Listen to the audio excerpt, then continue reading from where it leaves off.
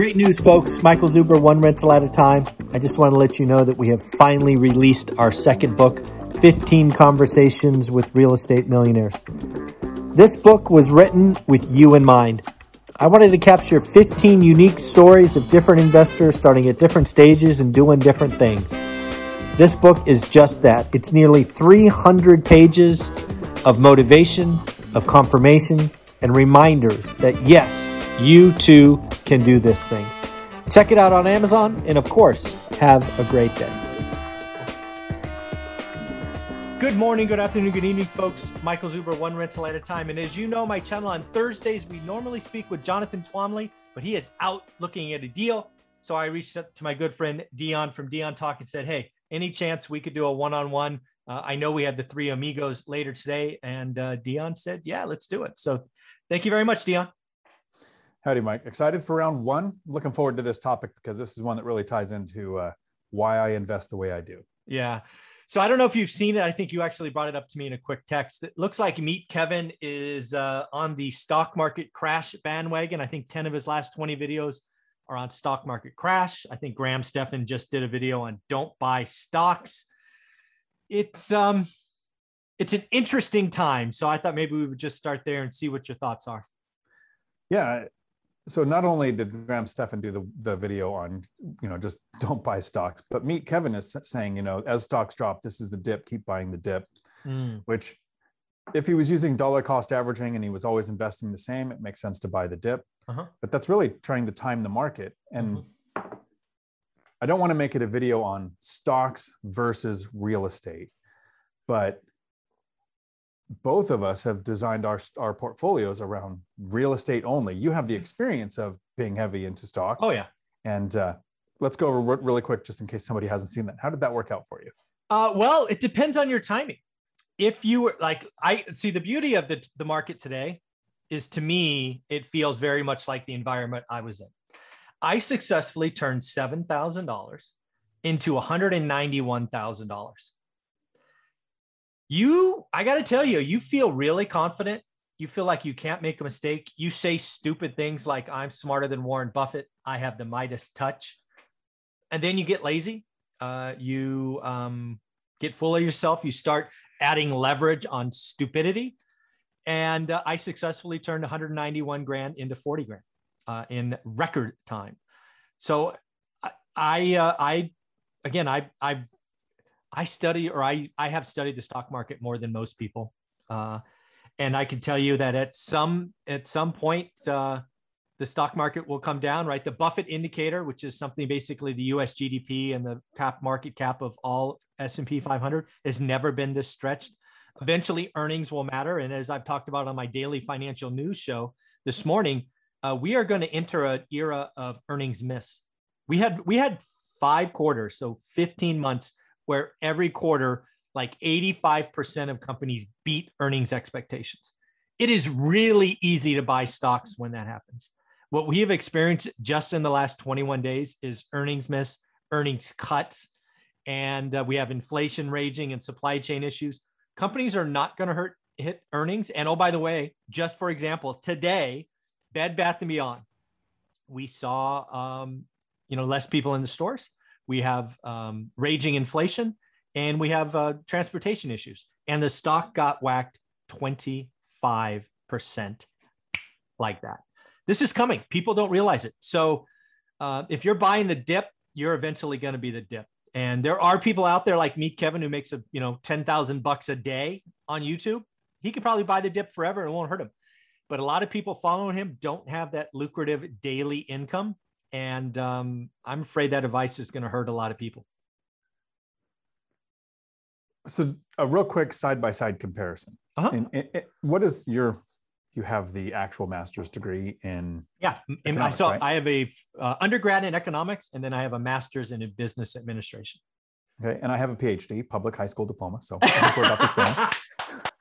But on average, how much does the stock market have a return if you look at the last 100 years? I always hear like 10% or something. Yeah, it's 8 or 10%. I think it's like 8. It's 8 point something. So it's let's call it 9. We'll split the difference. Okay, so if stocks are returning 9, or And my cash on cash return goal with real estate is a 10% cash on cash return.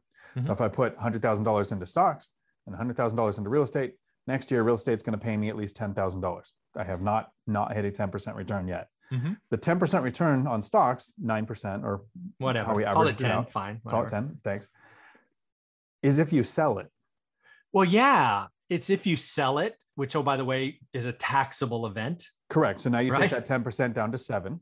Yeah, exactly. And again, what people don't tell you when they quote the 100-year stocks is it really matters when you get in, right?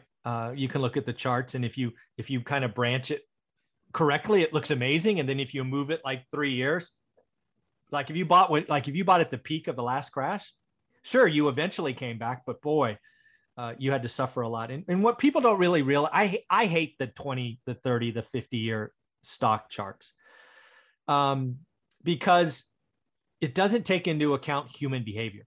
Something I have studied, it was a focus in economics and I've never let up, is the consumer psychology. And what happens if you buy into a stock and it starts to dip and you've caught the 2 or 3 year down cycle, at some point you cry uncle and you throw in the towel. We have a nasty habit of, again, it's human psychology, buying at the top and selling at the bottom. And these people who quote 10 and 50-year charts are, most investors don't do that. If you want to buy the index fund and be done, great. But I don't, the few stock videos I've seen meet Kevin, he's talking specific names and they are very Cathie Wood-like. And those companies, high debt, high growth, no earnings, 0 earnings, they're going to get smoked in this environment. The thing I always see left out in most of those studies when people point to a chart and say, well, if you invest in stocks over a long enough period, you're pretty much guaranteed a return because for 100 years it's been there. Those studies had tiers of who profited the most. The people who made the most were the people who were dead and didn't touch their portfolios at all. Yeah, exactly. The second biggest, I'm sorry, my Zoom might be kicking out. Nope, the second biggest one was people who forgot they had accounts. The third one was that cat that walked around on the keyboard, and they did that comparison based on what stocks would have been versus the investment funds. People who were managing funds, professionally managed funds, were pretty far down the tier. Yes. So yeah, I'm glad to see YouTubers like Meet Kevin and Graham Stephan pointing out the stock market is crashing, pointing out stocks might not be the safest bet. And one of the things that's really important to me is that I'm an investor. I am not an entrepreneur. Yeah, me too. Right. Yeah. A lot of people say they want to be an entrepreneur because they don't want a boss. So they don't want to work 40 hours a week. They want to work 90.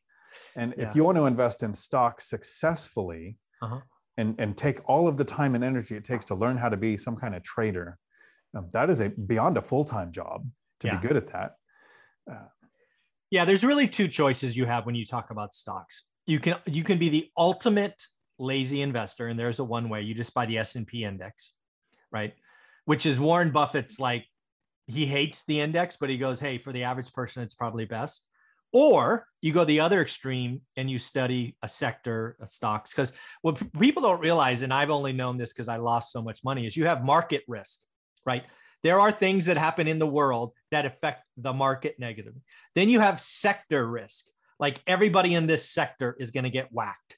And then you have company risk. There are layered risk in this that if you are picking individual names, you have to do all of them.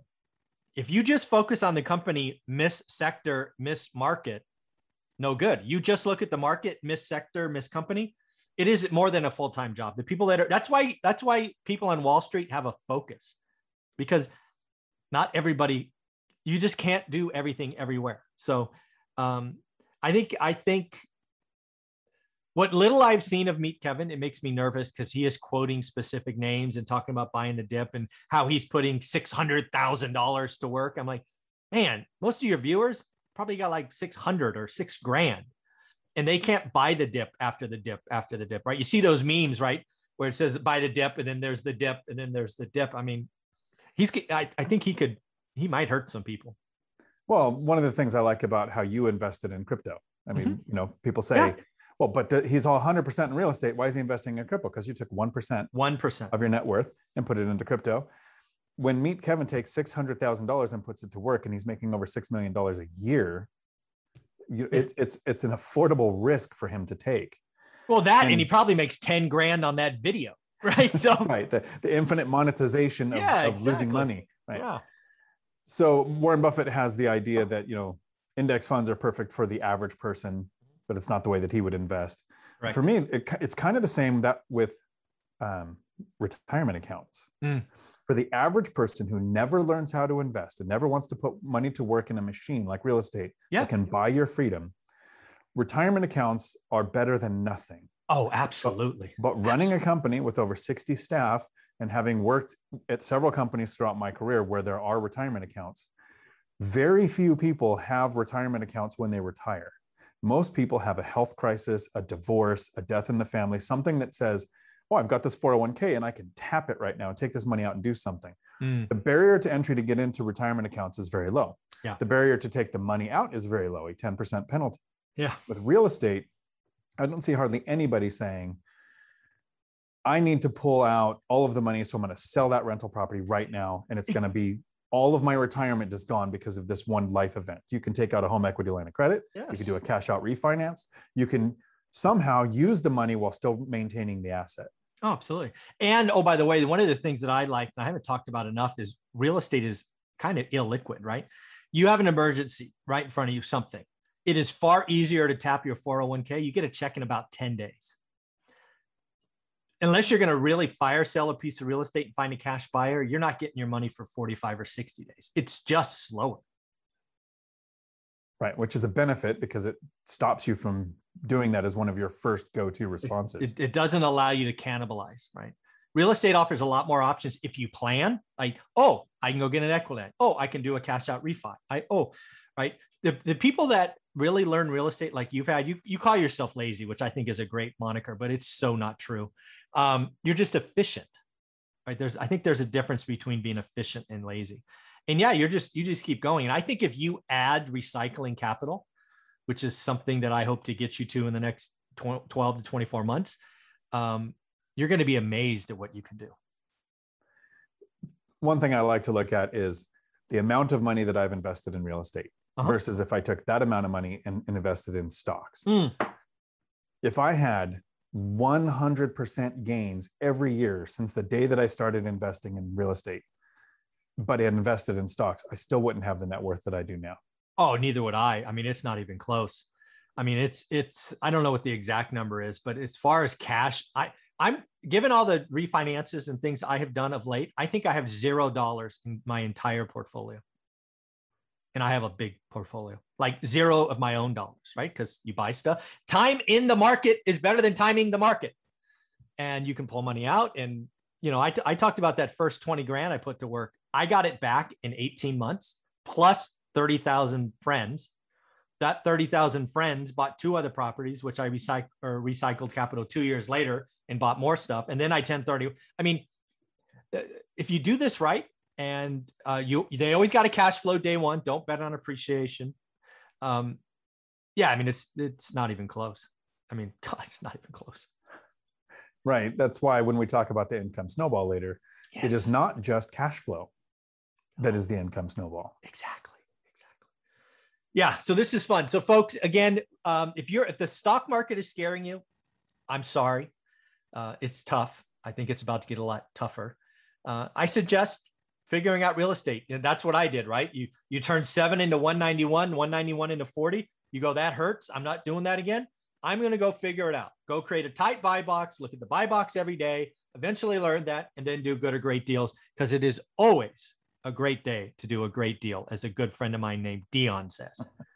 Exactly. Yeah. So Dion, how can people find you? Right here on YouTube, Dion Talk Financial Freedom. I'm also really active in the Bigger Pockets forums and the Bigger Pockets Facebook groups. I'm one of the teaching assistants in the Bigger Pockets boot camps that are going on. There's another one starting up in a couple of weeks. So if you like to spend at least an hour a week with me when a live Zoom, that's a great way to do it. Yeah, you've got to spend some time with Dion. If you're new, he is the man. All right, Dion, thank you very much. We will get into round 2.